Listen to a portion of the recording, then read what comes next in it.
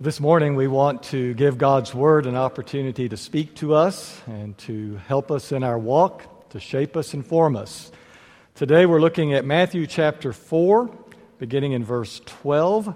And this is a story early in Jesus' ministry, and we typically refer to it as the calling of the first apostles. Let's be standing, please. This is the Word of God. This is the gospel. When Jesus heard that John the Baptist, had been put in prison, he returned to Galilee. Leaving Nazareth, he went and lived in Capernaum, which was by the lake in the area of Zebulun and Naphtali, to fulfill what was said through the prophet Isaiah, which Scott read just a moment ago. Land of Zebulun and land of Naphtali, the way to the sea along the Jordan, Galilee of the Gentiles. The people living in darkness have seen a great light. On those living in the land of the shadow of death, a light has dawned. And from that time on, Jesus began to preach, "Repent, for the kingdom of heaven is near." As Jesus was walking beside the Sea of Galilee, he saw two brothers, Simon, called Peter, and his brother Andrew. They were casting a net into the lake, for they were fishermen. "Come, follow me," Jesus said, "and I will make you fishers of men." At once they left their nets and followed him. Going on from there, he saw two other brothers, James, son of Zebedee, and his brother John. They were in a boat with their father Zebedee, preparing their nets. Jesus called them, and immediately they left the boat and their father and followed him. May God bless the reading of His Word. This week I read an interesting story. I found it interesting by a man named Roger Nishiaka. Roger is a prof at Columbia Theological Seminary, and he tells the story about how he grew up in a family where his dad was a Presbyterian pastor. And in his room, in his home, there were lots of rules. You know how we preachers are, we have lots of rules. And he said they had a lot of rules in their family, and one of them was that you did not watch television while you ate dinner. And he said that was a hard and fast rule except on Sunday evenings. Sunday evenings, the family would gather together, and his dad would get up and turn on the television because he wanted to watch, and he wanted his family to watch, Mutual of Omaha's Wild Kingdom. You got it. Now, for you younger folks, that's kind of like Animal Planet, Discovery Channel. We didn't have a whole channel dedicated to that, but every once in a while, a program like that would come on that demonstrated what was going on in the natural world around us. And the reason that Roger's dad wanted his family to watch that is that he felt like that as they saw the glory of God's creation, they were witnesses then to His creativity, to His imagination, and sometimes even to what I think is God's sense of humor, the way He designed this world to work. And he felt like by watching it as a family together, they were witnesses to the power and the glory of God. Now, one particular episode that Roger remembers as a child was an episode about the elephant seals of Argentina.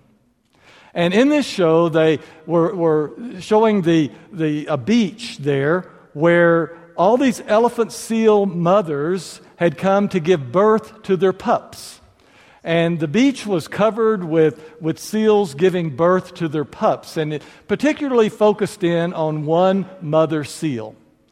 And after she had given birth to her pup, she was exhausted and famished. And so she, along with all the other mother seals, dove back into the ocean to feed, to eat, so that they could gain their strength back and then come back and be able to nourish their pups. Well, the problem was when they came back out of the ocean, they had all moved to different locations. And you had all these pups on the beach, and they had sort of rolled around and everything. Everything was all mixed up. So how was it that one mother pup was to find, one mother seal was to find her own pup? Well, the mother seal begins calling out. If I could do a good seal imitation, I would do that. But she begins calling out and sniffing the air. And the pups all began calling out and sniffing the air. And over a period of time with all this noise going on of all these seals crying out, they eventually move around and each mother seal finds her pup. The narrator of the show made the point that the reason this happens is that when a seal gives birth, the sound of her pup's voice and the scent of her pup is imprinted on that mother seal's mind. And the same is true with the pup. That imprinted on the pup's mind is the sound of its mother's voice and her scent. And that by calling out to each other, eventually they get together. Now, the reason that Roger says that he remembered that so vividly was that after the narrator had made that point, his father turned to the family and said, that's how it is with us and God. That each one of us is imprinted upon the mind of God, and on each of our minds is imprinted the memory of God. And that if we will call out to each other, that even if it takes a lifetime, we will come together. We will find each other. Now, he wasn't the first one to make that point. Way back with the great theologian Augustine, he made this statement that many of you are aware of. He said, "My heart is restless until it finds its rest in you, O God." C.S. Lewis has made the same point as well. That within us is the idea of God. Within us is imprinted the memory of God. That is why whenever life begins to press in and things are going crazy and we don't know what to do, what is our first response but to call out, "Oh God"? Well, even in the natural world, the seals of Argentina bear witness to that truth. Now, it's interesting that the story we just read out of Matthew chapter 4 happens too on a seashore. Now, it's not about elephant seals, but it is about calling. It is about finding. Only this time, it is God calling and finding His people.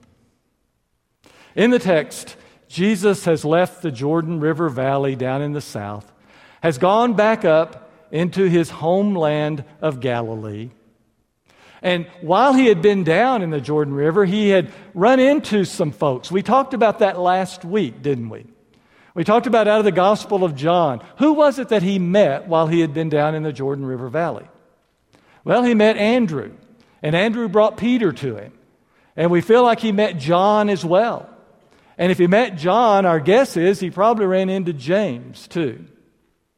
And now He has gone back up into Galilee, and we're going to find out in the story that Peter and Andrew and James and John had gone back up there as well.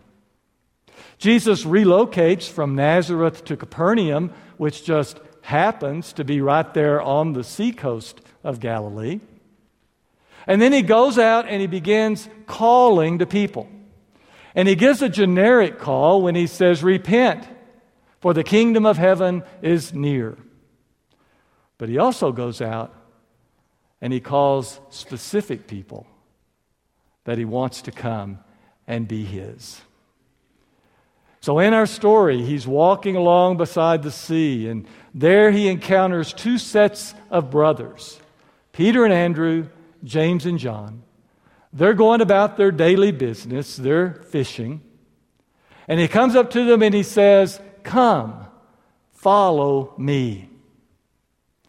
Now, if you're reading this in the original language, you notice something a little strange there. Because if you're reading it in the original language, you know that the word for follow is akolotheo.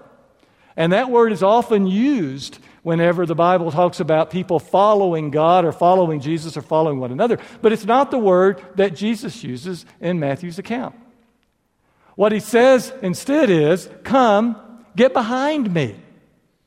I want you here right behind me. And it's interesting that if we can, I don't want to get too sidetracked, but if we jump ahead to Matthew chapter 16, do you remember when Peter started challenging Jesus when Jesus was telling him that the Messiah needed to die? And Peter was saying, no, don't talk that way. You're not going to die. You're going to be a grand and glorious Messiah. And Jesus said, Peter, remember, get behind me. Because being behind Jesus, following him, is the perfect description of what a disciple is for them and for us. If we are disciples of Jesus, we follow behind him and watch him. We listen to him. We learn from him. We learn from him who we are and who God is.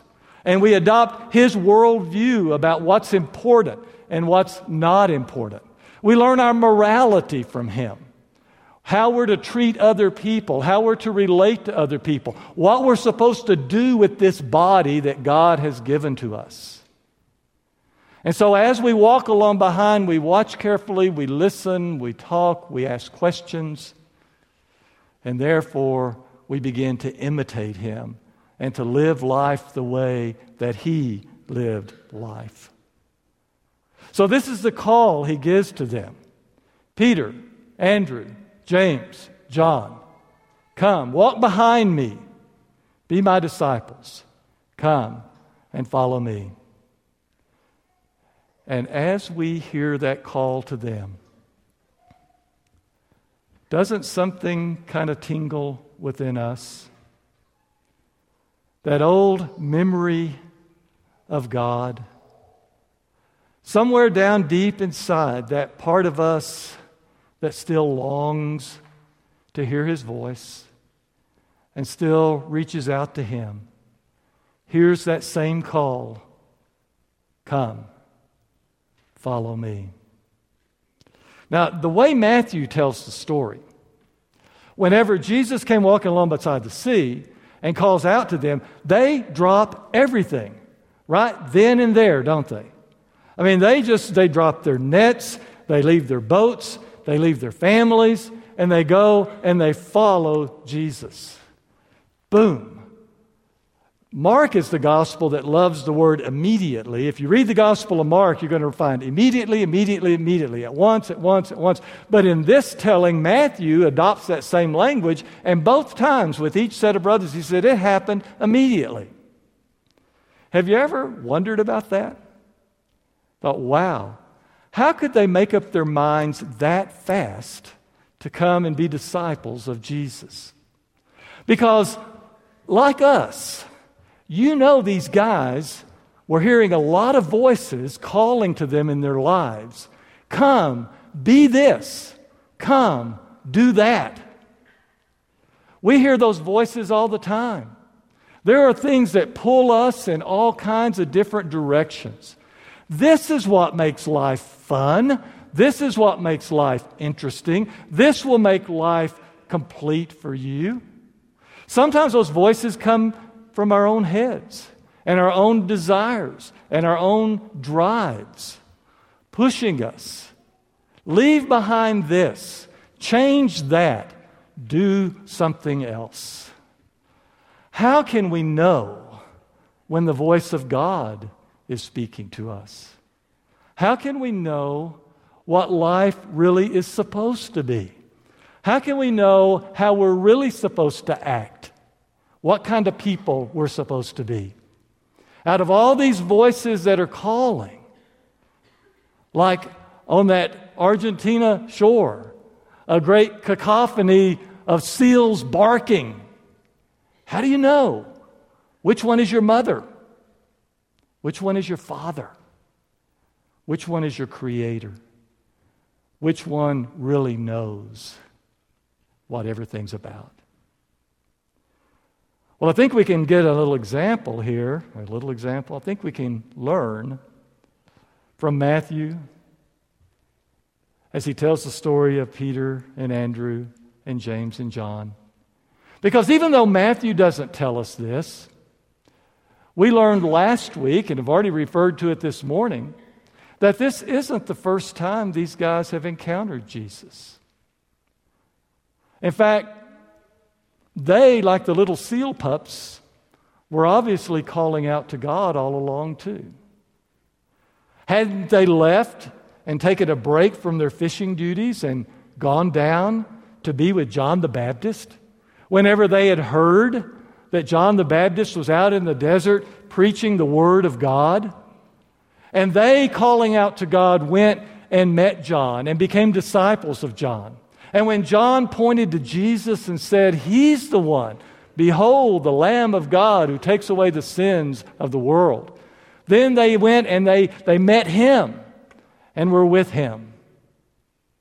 So Peter and Andrew and James and John were seekers. Peter and Andrew, James and John were calling out to God. And they met Jesus down in the Jordan River Valley, and then they came up and they end up in the same place again in Galilee.